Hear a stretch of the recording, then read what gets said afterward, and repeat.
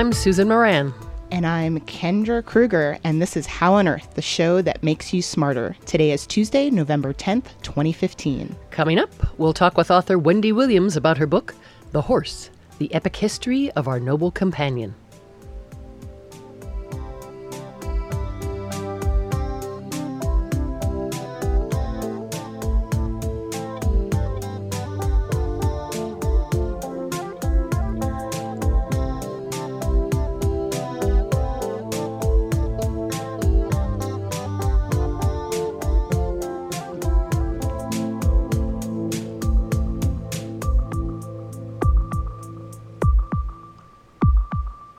We begin with a look at some of the recent news in science. Scientists have finally developed the long-awaited and infamous flux capacitor. Okay, maybe I'm jumping to conclusions a little bit, and the jury is still out on how real or sci-fi this research may be, but NASA scientists have been working on an engine known as the EM drive that works with, get this, no propellant. But wait. You might say, how could an engine create thrust without burning any fuel? Well, it just so happens that scientists seem to be a little baffled by this point as well.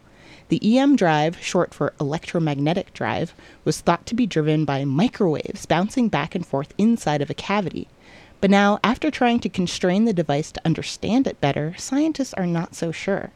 Like I said, the jury is still out, as the group is still in the process of submitting their findings to a peer-reviewed journal.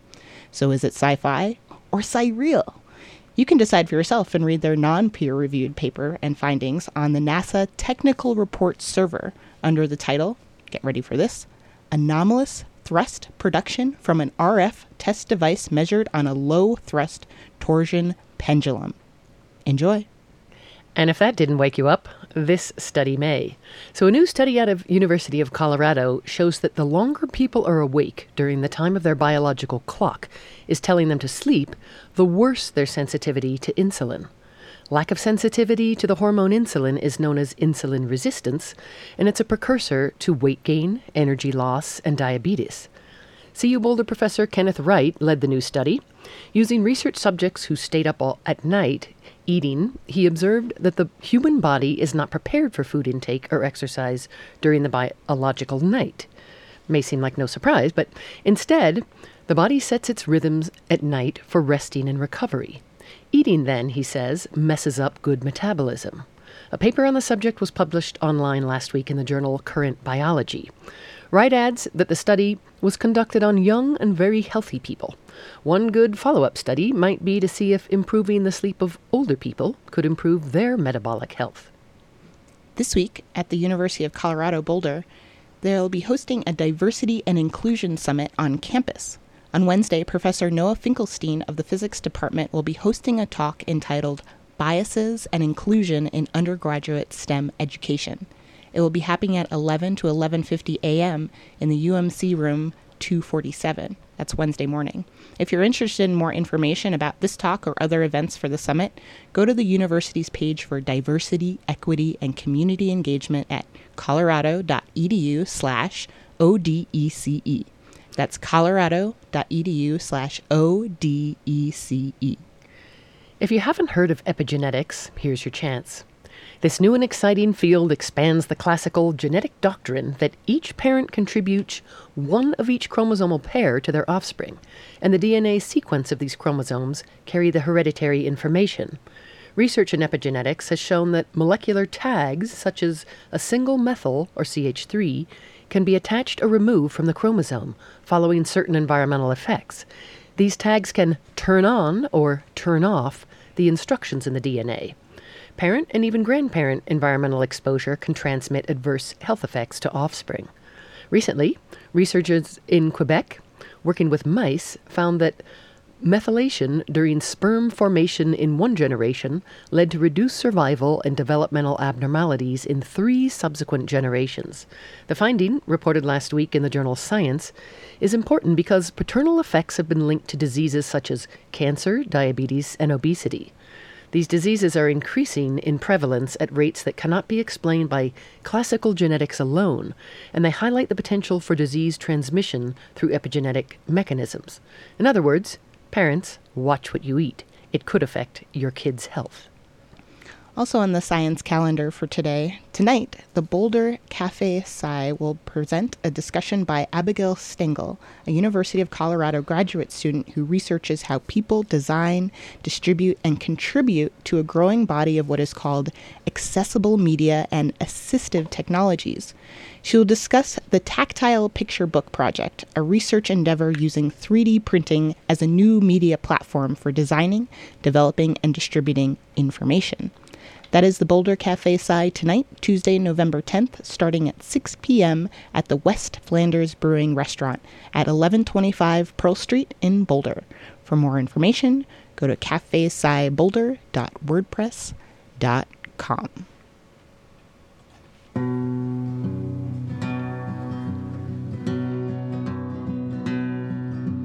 Back about 18 and 25, I left Tennessee very much alive.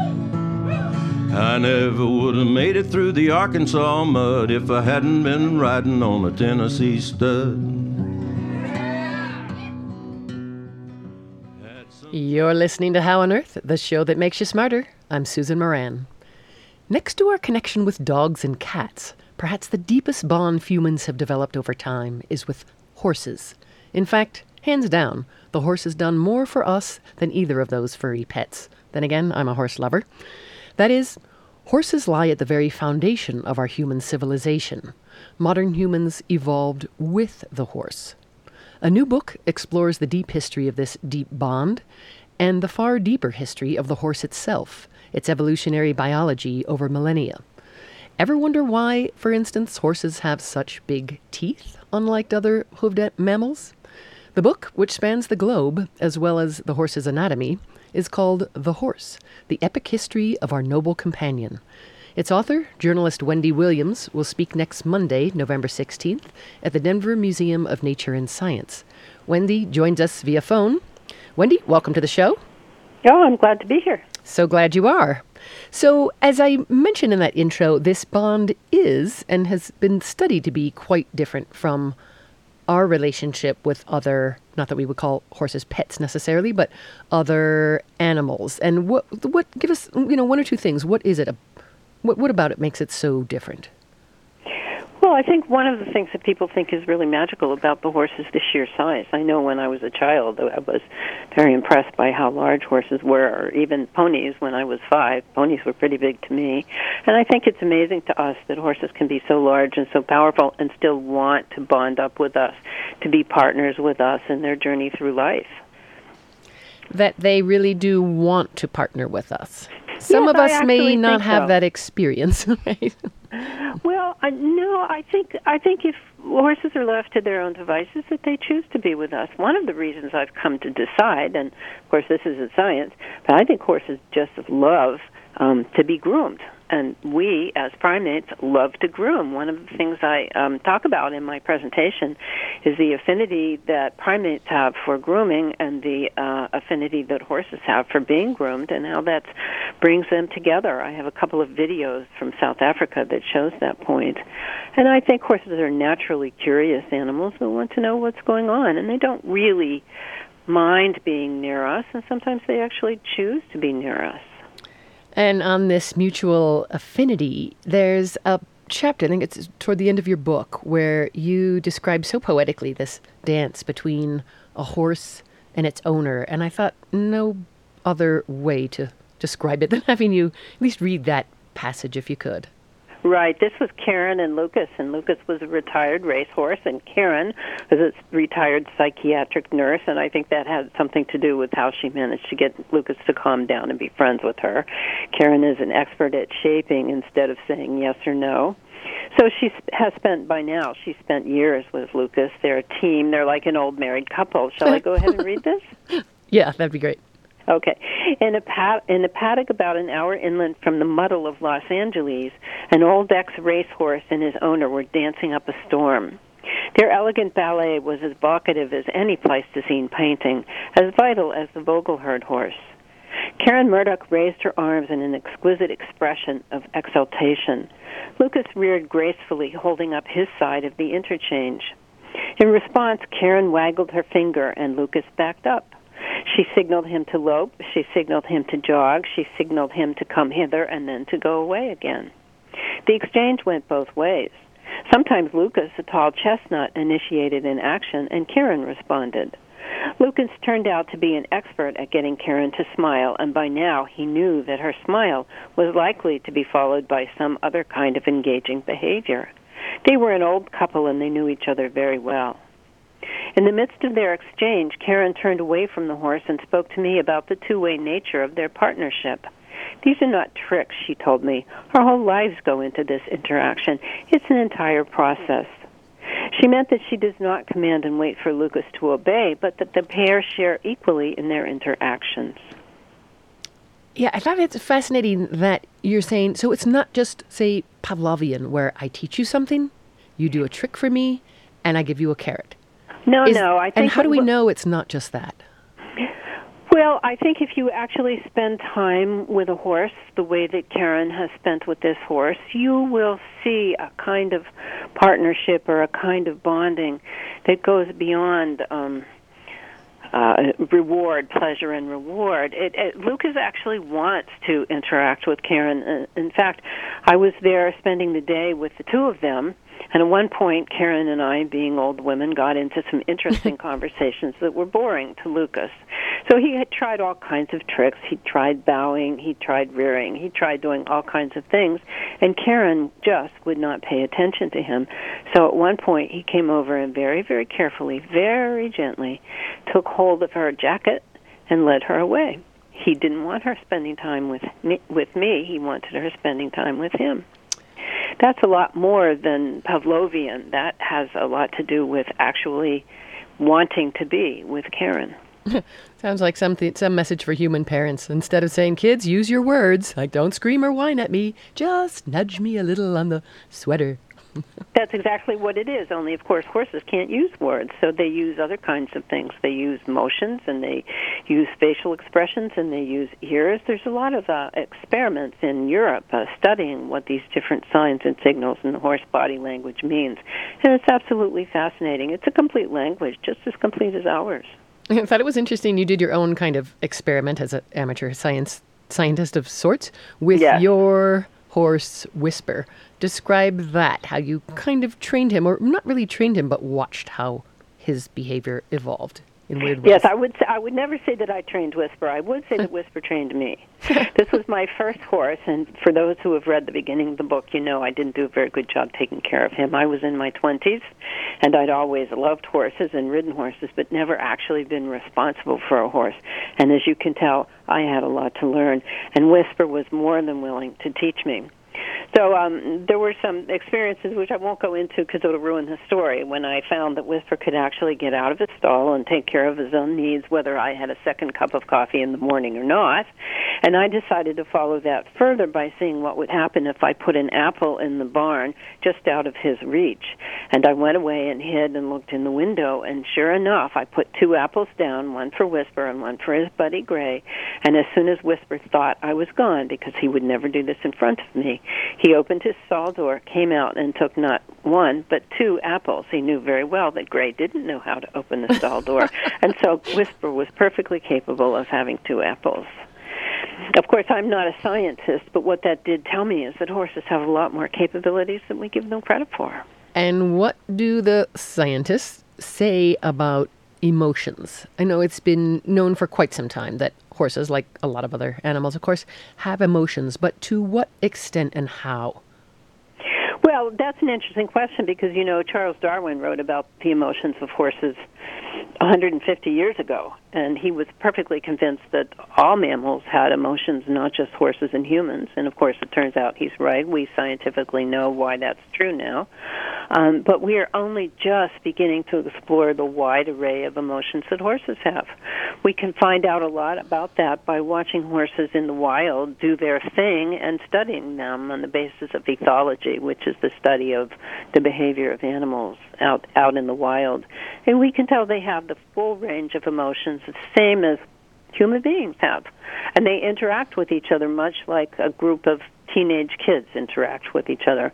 I went with Jason Ransom, an equine ethologist, up to look at a couple of populations of wild horses in Wyoming, and it was like watching Days of Our Lives, time flowing through the hourglass. Everyone was arguing and complaining, and the mares were annoyed by the stallions, and the stallions were strutting their stuff, and the foals were having a good time. It looked just like a normal human society.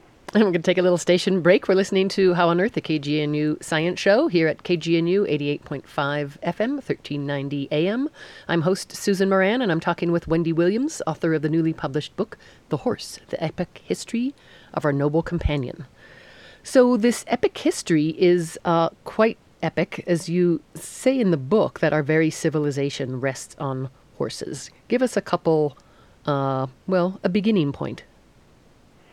Well, that's a very interesting question. The earliest known clear evidence of horses and humans of humans domesticating horses is in Central Asia in a place called Batai, and it dates to about 5,500 years ago, which is really not very long ago when you consider that horses and primates evolved together 56 million years ago up in Wyoming. At least that's the earliest known date that we found them together, is up in Wyoming.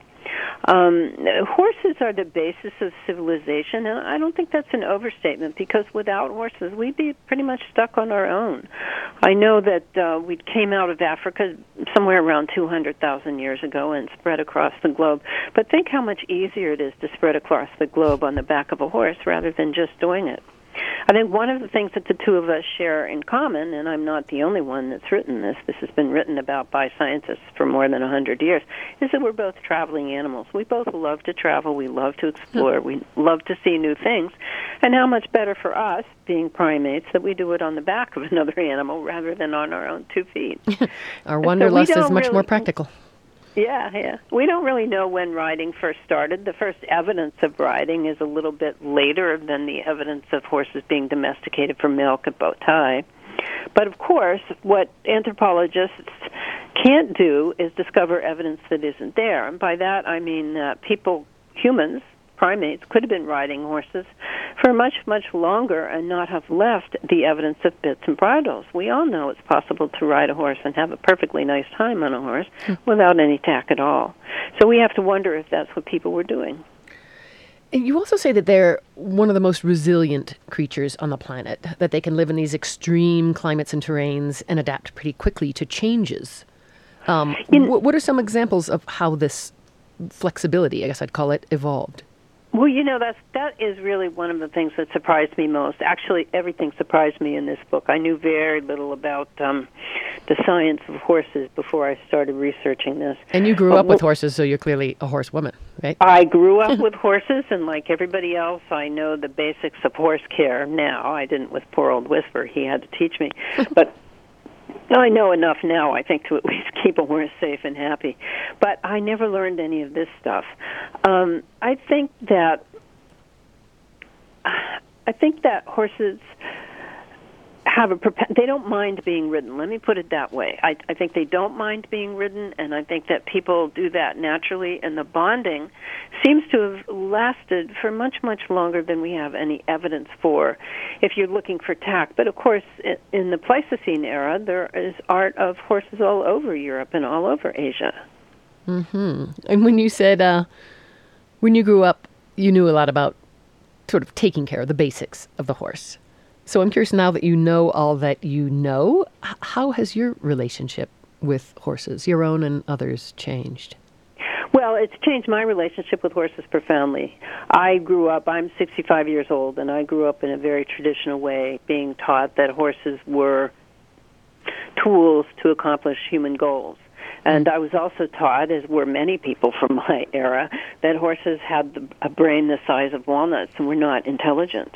As you can see from the back of the book, there are a lot of scientists now that are doing some bits and pieces of research into the horse's intelligence and the horse's mind, and we're finding out that they're much more intelligent than we imagined. It's just that they're not intelligent in the way that we think they should be intelligent. Interesting. But I did have one German scientist say, I think horses are kind of like big dogs. And I was a little bit surprised by that because I had not been taught to think that as a child. And I still don't entirely think that because horses can be dangerous. But they do have more of those characteristics of actually wanting to share with people than we might realize. Yeah, I'm also curious more, you take us to various parts of the world, and as I mentioned in the intro, various parts of the horse body. I've always been fascinated with horse teeth. I mean, they were huge. I've cleaned them when I was a kid, and they kind of scared me, feeding them apples. Why are they so much bigger than other ungulates, hooved mammals? Well, horse teeth, as I say in the book, when I first started thinking about horse teeth, I didn't find it exactly fascinating because there were just so many paleontological papers written about the size of horse teeth and the measurement of this curve and that arc.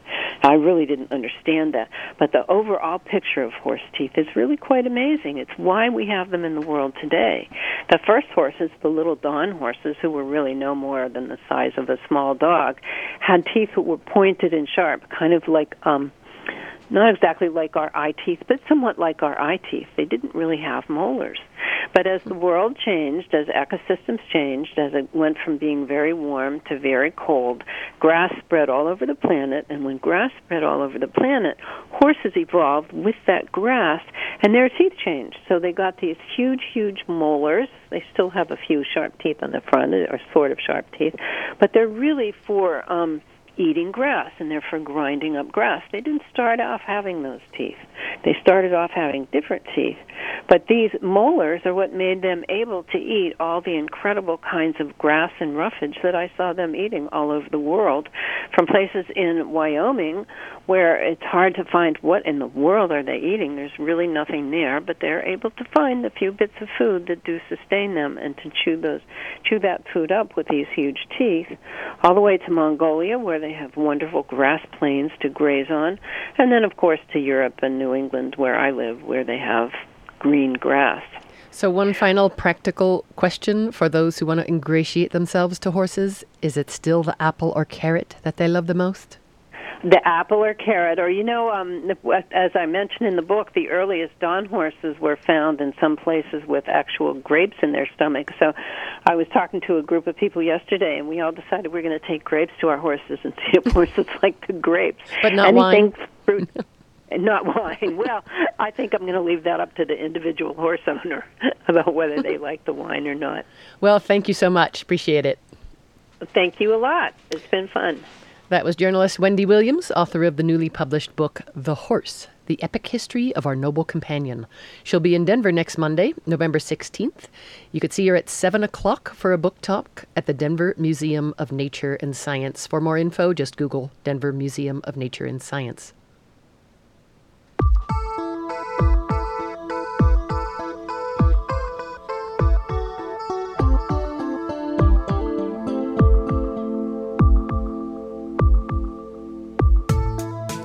That's all for this edition of How on Earth. Our executive producer is Beth Bennett, and this week's show was produced by Joel Parker. The show was engineered by Kendra Kruger, and other contributions by Shelley Schlender. Our theme music was written and produced by Josh Cutler, and additional music from Johnny Cash. Visit our website at howonearthradio.org to find past episodes, extended interviews, and you can subscribe to our podcast through iTunes and follow us on Facebook and Twitter. Questions or comments? Call the KGNU comment line at 303-447-9911.